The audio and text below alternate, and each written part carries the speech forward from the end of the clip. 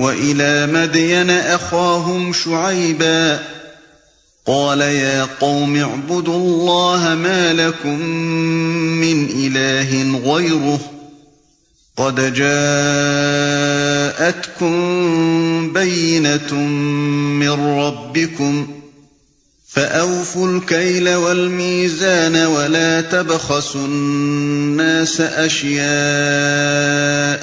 وَلَا تُفْسِدُوا فِي الْأَرْضِ بَعْدَ إِصْلَاحِهَا ذَلِكُمْ خَيْرٌ لَّكُمْ إِن كُنتُم مُّؤْمِنِينَ۔ اور مدین والوں کی طرف ہم نے ان کے بھائی شعیب کو بھیجا۔ اس نے کہا، اے برادران قوم، اللہ کی بندگی کرو، اس کے سوا تمہارا کوئی خدا نہیں ہے، تمہارے پاس تمہارے رب کی صاف رہنمائی آ گئی ہے، لہذا وزن اور پیمانے پورے کرو، لوگوں کو ان کی چیزوں میں گھاٹا نہ دو اور زمین میں فساد برپا نہ کرو جبکہ اس کی اصلاح ہو چکی ہے، اسی میں تمہاری بھلائی ہے اگر تم واقعی مومن ہو۔ اور مدین والوں کی طرف، مدین کا اصل علاقہ حجاز کے شمال مغرب اور فلسطین کے جنوب میں بحر احمر اور خلیج عقبہ کے کنارے پر واقع تھا،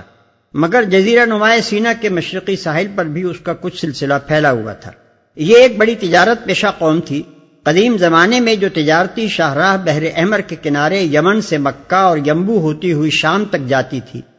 اور ایک دوسری تجارتی شاہراہ جو عراق سے مصر کی طرف جاتی تھی، اس کے عین چوراہے پر اس قوم کی بستیاں واقع تھیں۔ اسی بنا پر عرب کا بچہ بچہ مدین سے واقف تھا، اور اس کے مٹ جانے کے بعد بھی عرب میں اس کی شہرت برقرار رہی،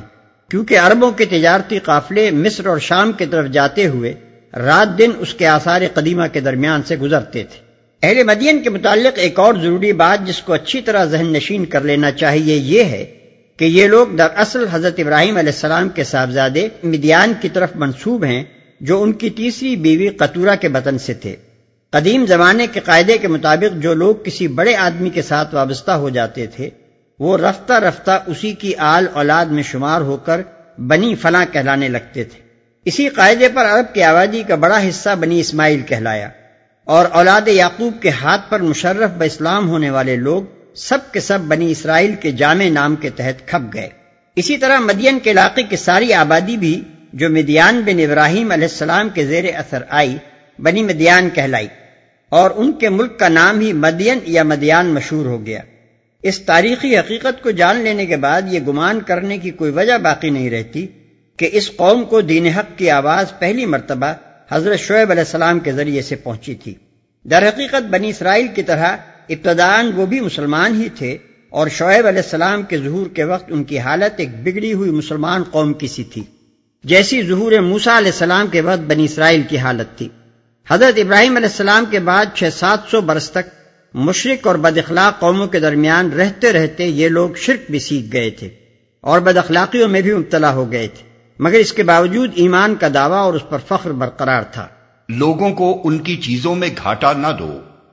اس سے معلوم ہوا کہ اس قوم میں دو بڑی خرابیاں پائی جاتی تھیں، ایک شرک اور دوسرے تجارتی معاملات میں بددیانتی، اور انہی دونوں چیزوں کی اصلاح کے لیے حضرت شعیب علیہ السلام مبعوث ہوئے تھے۔ اور زمین میں فساد برپا نہ کرو جبکہ اس کی اصلاح ہو چکی ہے۔ اس فقرے کی جامع تشریح اسی سورہ اعراف میں پہلے گزر چکی ہے۔ یہاں خصوصیت کے ساتھ حضرت شعیب علیہ السلام کے اس قول کا اشارہ اس طرف ہے کہ دین حق اور اخلاق صالحہ پر زندگی کا جو نظام انبیاء سابقین کی ہدایت و رہنمائی میں قائم ہو چکا تھا، اب تم اسے اپنی اعتقادی گمراہیوں اور اخلاقی بدراہیوں سے خراب نہ کرو، اسی میں تمہاری بھلائی ہے اگر تم واقعی مومن ہو۔ اس فقرے سے صاف ظاہر ہوتا ہے کہ یہ لوگ خود مدعی ایمان تھے، جیسا کہ اوپر ہم اشارہ کر چکے ہیں۔ یہ دراصل بگڑے ہوئے مسلمان تھے، اور اعتقادی و اخلاقی فساد میں مبتلا ہونے کے باوجود ان کے اندر نہ صرف ایمان کا دعویٰ باقی تھا بلکہ اس پر انہیں فخر بھی تھا۔ اسی لیے حضرت شعیب علیہ السلام نے فرمایا کہ اگر تم مومن ہو تو تمہارے نزدیک خیر اور بھلائی راست بازی اور دیانت میں ہونی چاہیے، اور تمہارا معیار خیر و شر ان دنیا پرستوں سے مختلف ہونا چاہیے جو خدا اور آخرت کو نہیں مانتے۔ وَلَا تَقْعُدُوا بِكُلِّ صِرَاطٍ تُوعِدُونَ وَتَصُدُّونَ عَن سَبِيلِ اللَّهِ مَنْ آمَنَ بِهِ وَتَبْغُونَهَا عِوَجًا واذكروا إذ كنتم قليلا فكثركم وانظروا كيف كان عاقبة المفسدين۔ اور زندگی کے ہر راستے پر رہزن بن کر نہ بیٹھ جاؤ کہ لوگوں کو خوف زدہ کرنے اور ایمان لانے والوں کو خدا کے راستے سے روکنے لگو اور سیدھی راہ کو ٹیڑھا کرنے کے درپے ہو جاؤ۔ یاد کرو وہ زمانہ جب کہ تم تھوڑے تھے، پھر اللہ نے تمہیں بہت کر دیا، اور آنکھیں کھول کر دیکھو کہ دنیا میں مفسدوں کا کیا انجام ہوا ہے۔ وَإِن كَانَ طَائِفَةٌ مِّنكُمْ آمَنُوا بِالَّذِي أُرْسِلْتُ بِهِ وَطَائِفَةٌ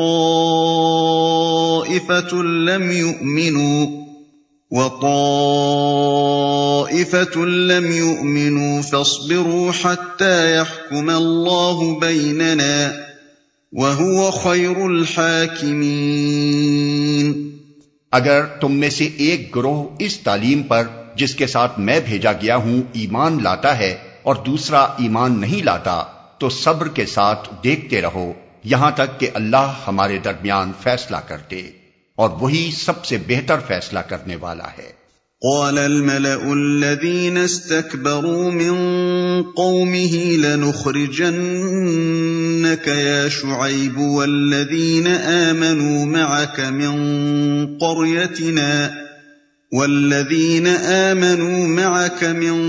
قريتنا أو لتعودن في ملتنا قال اولو كنا كارهين۔ اس کی قوم کے سرداروں نے جو اپنی بڑائی کے گھمنڈ میں مبتلا تھے اس سے کہا کہ اے شعیب، ہم تجھے اور ان لوگوں کو جو تیرے ساتھ ایمان لائے ہیں اپنی بستی سے نکال دیں گے، ورنہ تم لوگوں کو ہماری ملت میں واپس آنا ہوگا۔ شعیب نے جواب دیا، کیا زبردستی ہمیں پھیرا جائے گا خواہ ہم راضی نہ ہوں؟ قد افترينا على الله كذبا إن عدنا في ملتكم بعد إذ نجانا الله منها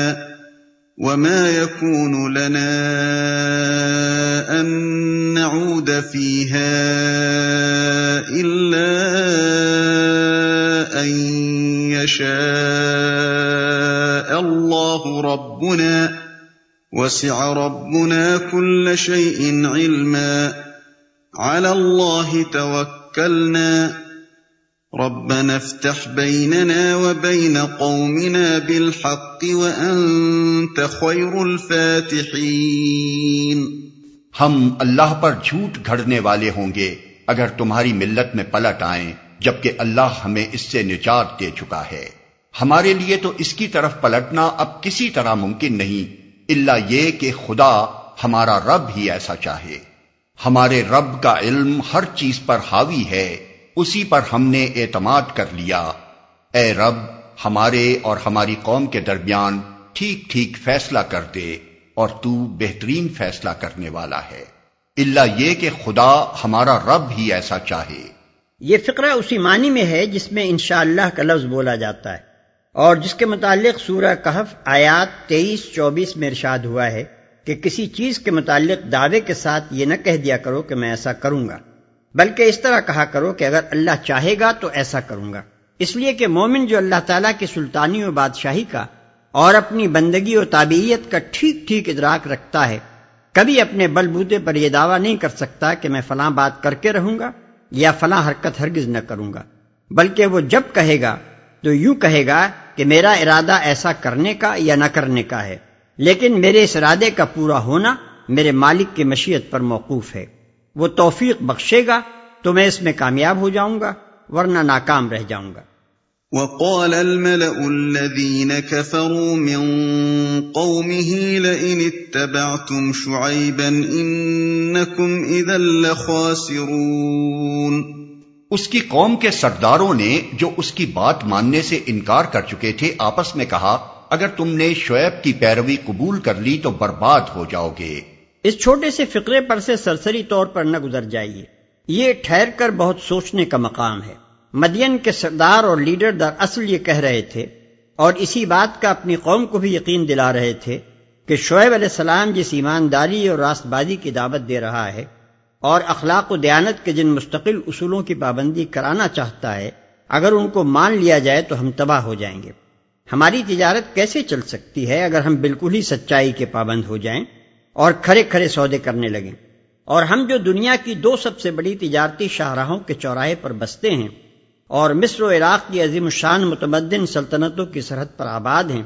اگر ہم قافلوں کو چھیڑنا بند کر دیں اور بے ضرر اور پرامن لوگ ہی بن کر رہ جائیں تو جو معاشی اور سیاسی فوائد ہمیں اپنی موجودہ جغرافی پوزیشن سے حاصل ہو رہے ہیں وہ سب ختم ہو جائیں گے، اور آس پاس کی قوموں پر ہماری جو دھونس قائم ہے وہ باقی نہ رہے گی۔ یہ بات صرف قوم شعیب علیہ السلام کے سرداروں ہی تک محدود نہیں ہے، ہر زمانے میں بگڑے ہوئے لوگوں نے حق اور راستی اور دیانت کے روش میں ایسے ہی خطرات محسوس کیے ہیں۔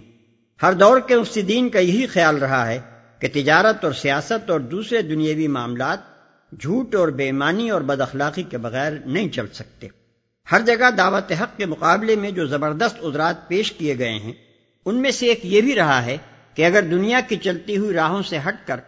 اس دعوت کی پیروی کی جائے گی تو قوم تباہ ہو جائے گی۔ فَأَخَذَتْهُمُ الرَّجْفَةُ فَأَصْبَحُوا فِي دَارِهِمْ جَاثِمِينَ۔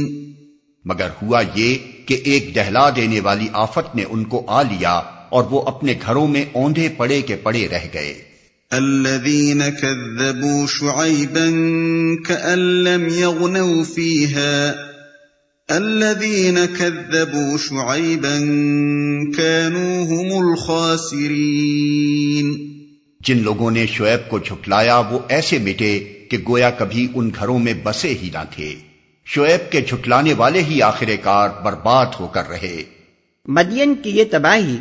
مدت ہائے دراز تک آس پاس کی قوموں میں ضرب المثل رہی ہے۔ چنانچہ زبور داؤد میں ایک جگہ آتا ہے کہ اے خدا، فلاں فلاں قوموں نے تیرے خلاف عہد باندھ لیا ہے، لہذا تو ان کے ساتھ وہی کر جو تو نے مدیان کے ساتھ کیا۔ باب 83 آیت 5 تا 9۔ اور یسیع نبی ایک جگہ بنی اسرائیل کو تسلی دیتے ہوئے کہتے ہیں کہ آشور والوں سے نہ ڈرو، اگرچہ وہ تمہارے لیے مصریوں کی طرح ظالم بنے جا رہے ہیں، لیکن کچھ دیر نہ گزرے گی کہ رب الافواج ان پر اپنا کوڑا برسائے گا اور ان کا وہی حشر ہوگا جو مدیان کا ہوا۔ یسیع باب 10 آیت 21 تا 26۔ فَتَوَلَّى عَنْهُمْ وَقَالَ يَا قَوْمِ لَقَدْ أَبْلَغْتُكُمْ رِسَالَاتِ رَبِّي وَنَصَحْتُ لَكُمْ فَكَيْفَ آسَىٰ عَلَىٰ قَوْمٍ كَافِرِينَ۔ اور شعیب یہ کہہ کر ان کی بستیوں سے نکل گیا کہ اے برادران قوم، میں نے اپنے رب کے پیغامات تمہیں پہنچا دیے اور تمہاری خیر خواہی کا حق ادا کر دیا، اب میں اس قوم پر کیسے افسوس کروں جو قبول حق سے انکار کرتی ہے۔ یہ جتنے قصے یہاں بیان کیے گئے ہیں ان سب میں سر دلبراں در حدیث دیگراں کا انداز اختیار کیا گیا ہے۔ ہر قصہ اس معاملے پر پورا چسپاں ہوتا ہے جو اس وقت محمد صلی اللہ علیہ وسلم اور آپ کی قوم کے درمیان پیش آ رہا تھا۔ ہر قصے میں ایک فریق نبی ہے جس کی تعلیم، جس کی دعوت، جس کی نصیحت و خیرخواہی اور جس کی ساری باتیں بعینہ ہی وہی ہیں جو محمد صلی اللہ علیہ وسلم کی تھیں، اور دوسرا فریق حق سے منہ موڑنے والی قوم ہے جس کے اعتقادی گمراہیاں، جس کی اخلاقی خرابیاں، جس کی جاہلانہ ہٹ دھرمیاں، جس کے سرداروں کا استکبار، جس کے منکروں کا اپنی ضلالت پر اصرار، غرض سب کچھ وہی ہے جو قریش میں پایا جاتا تھا۔ پھر ہر قصے میں منکر قوم کا جو انجام پیش کیا گیا ہے اس سے دراصل قریش کو عبرت دلائی گئی ہے کہ اگر تم نے خدا کے بھیجے ہوئے پیغمبر کی بات نہ مانی اور اصلاح حال کا جو موقع تمہیں دیا جا رہا ہے اسے اندھی ضد میں مبتلا ہو کر کھو دیا تو آخر کار تمہیں بھی اسی تباہی و بربادی سے دوچار ہونا پڑے گا جو ہمیشہ سے گمراہی و فساد پر اصرار کرنے والی قوموں کے حصے میں آتی رہی ہے۔